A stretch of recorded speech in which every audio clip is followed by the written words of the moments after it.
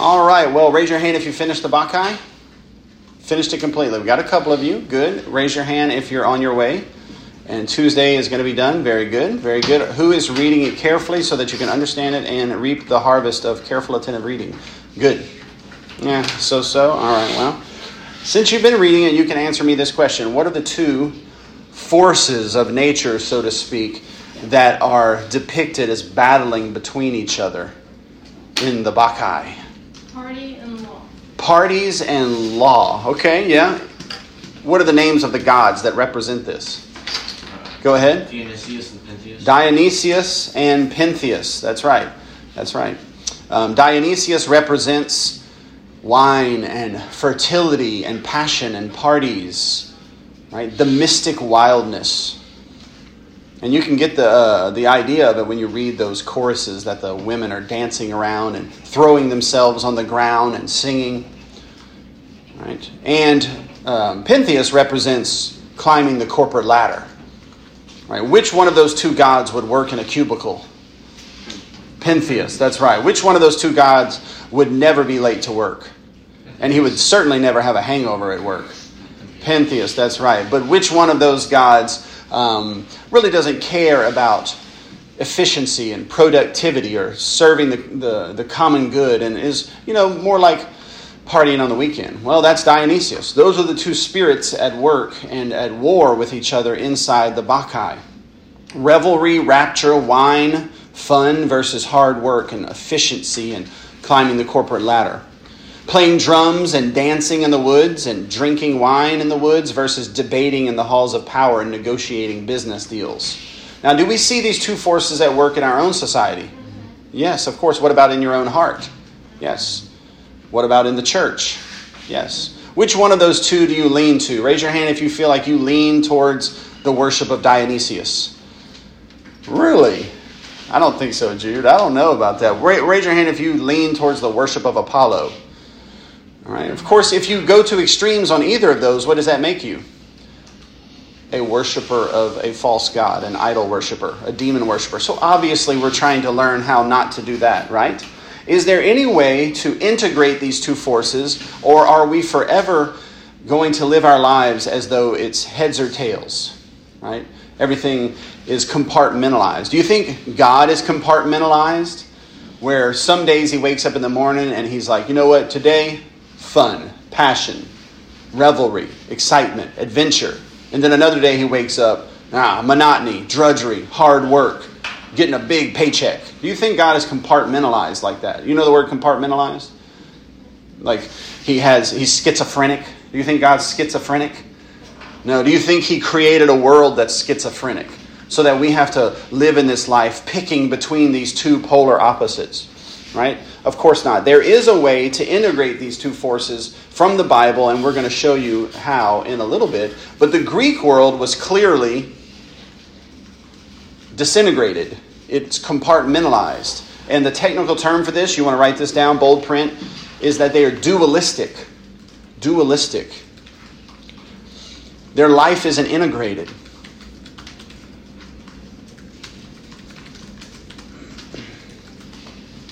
And think about our own world. And I'm going to show you that our own world is much more Greek than you realize. Picture in your mind the backpacker type. You ever went on a hiking trip or a trip to the mountains? Picture the backpacker type. What sort of hats do they wear? They have a certain sort of hat, don't they? And sort of clothes. What would be some name brands that would fit the backpacker lifestyle? Go ahead. Magellan. Oh, yeah. Magellan.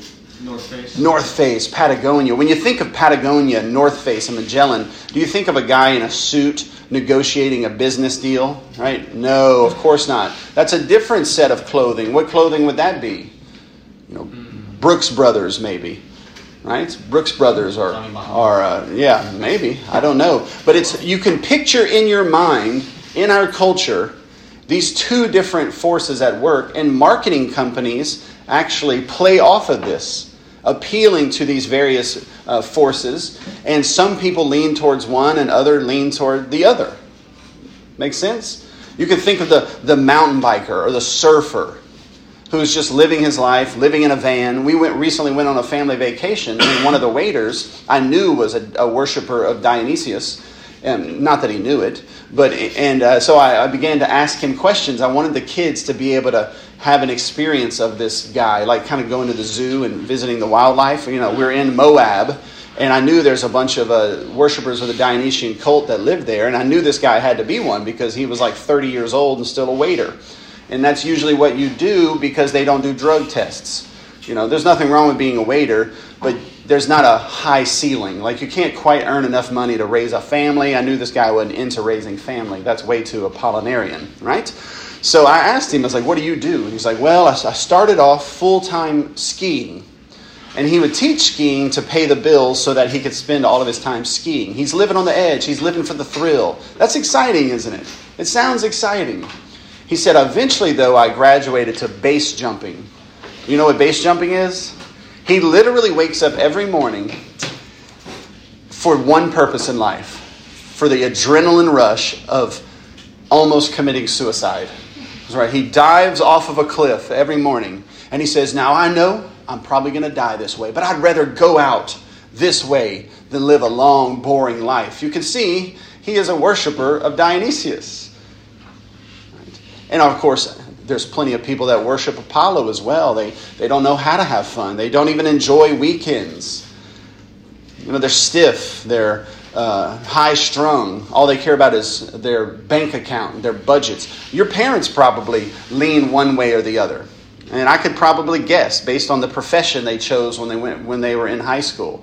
Everybody sort of leans in this culture because we're very Greek. We're dualistic. We're compartmentalized. Everyone understanding? Now, what about in the church? Are there some churches that are more Dionysian and others more Apollinarian? Yeah, you could think of the dancing Pentecostals. I don't think any of you in here are dancing Pentecostals.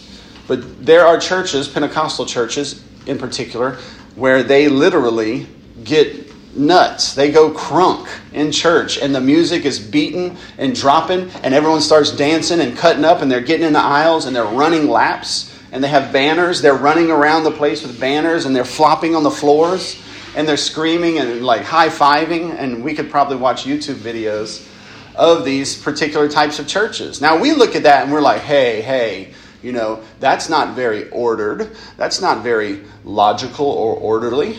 And that's true. And there's something to say about that. But now, on the other hand, you have the uptight, boring Presbyterians or Lutherans or Episcopalians.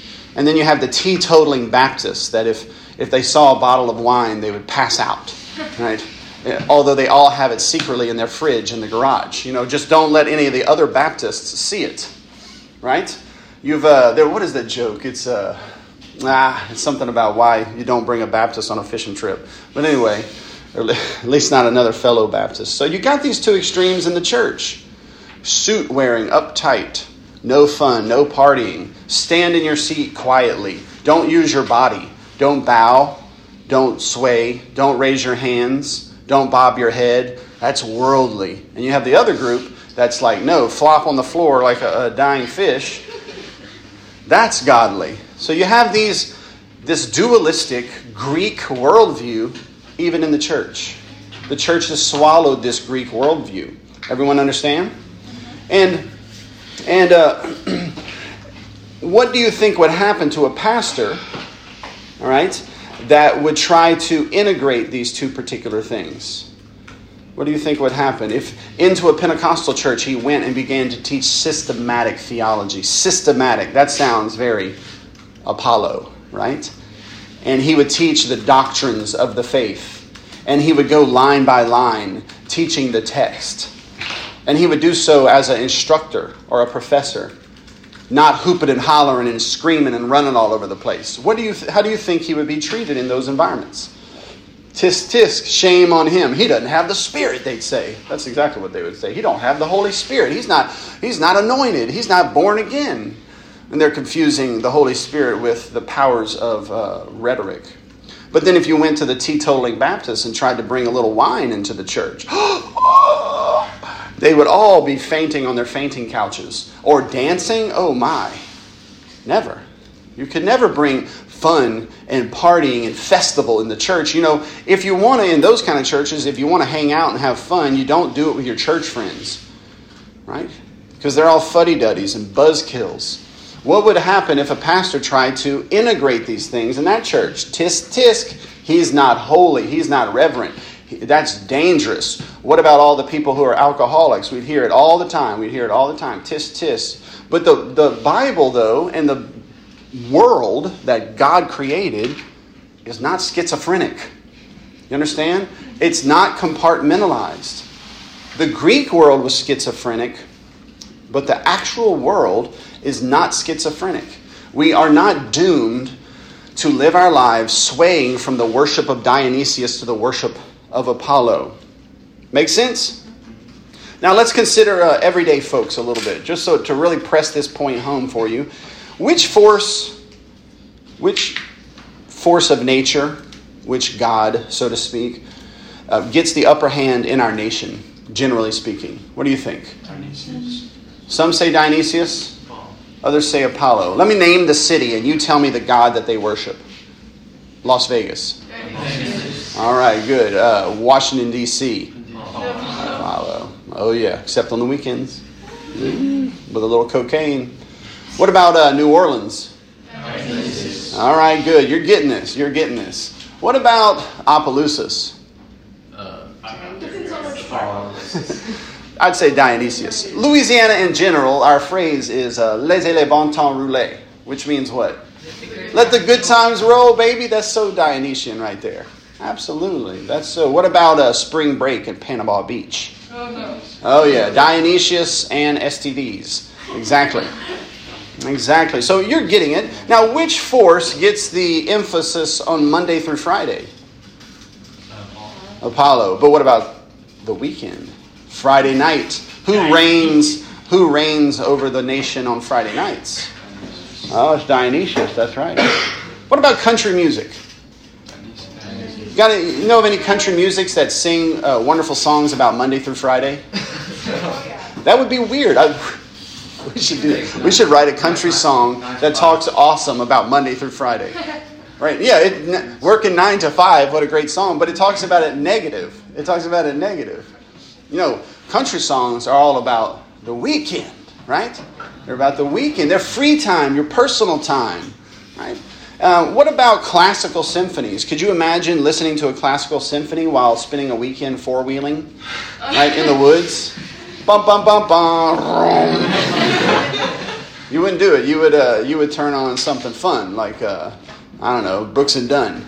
That's what you four-wheel to Brooks and Dunn. Or, sorry, Caroline, Tay. You know, not really. Whatever you like, right?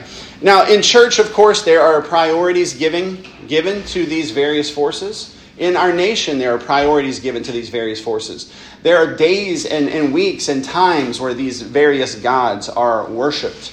And another aspect of this is that depending on which way you lean, your church, your community, your nation, what do you tend to think of regarding the other people? What do you think of them? Negatively, you judge them. In the same way, Apollo and Dionysius are opposed to each other, and so is Pentheus and the Bacchae opposed to each other. So too are these two different compartments opposed to each other in the heart of our nation and in the church. The revelry and the fun and the excitement and adventure and the stiff, ordered, efficient, productive side.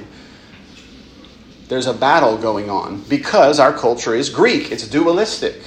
These things have been disintegrated. But the Bible offers us a way to integrate these two things. Makes sense? Right? We know that God is not compartmentalized, and we know He didn't make the world compartmentalized. So is there a way, that's the question, to make the Monday through Friday exciting and joyful and passionate? Is there a way to make the weekend service-oriented and not turn into Dionysian madness? Right? Is there a way to work for the kingdom of God and not turn into a worshiper of Apollo, like the Pharisees, and a way to enjoy fun and parties and wine and sex and passion and sports, and not let it turn into madness, into chaos like the Bacchae out there in the woods? Is there a way to integrate these two particular things? And I'd like one of you to perhaps give me an example of how the Bible teaches us or to integrate these things and to live a life that's holistic, that's both productive and joyful. How can we do this? There's one simple way of doing it. Marie? We follow what Jesus did. We simply obey God's law. We obey Jesus. Absolutely. You see, when God gives us His law in the Bible, He's giving us correction. He's giving us instruction. He's giving us training in righteousness or justice so that we might live every day to His glory. And if we are corrected and shown how to live by Him, will it be Greek? Will it be dualistic? Will it be compartmentalized? No.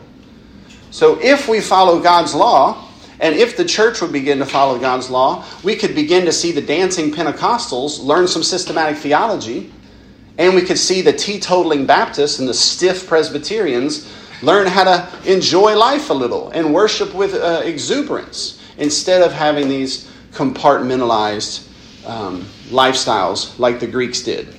Make sense? Is there a way to turn the Monday to Friday into excitement and energy and passion, and a way to make the weekend not turn into madness? There is. It's God's law. God is not schizophrenic.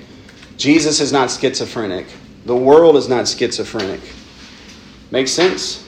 And we don't have to be either. All right. Any questions? Any thoughts on that?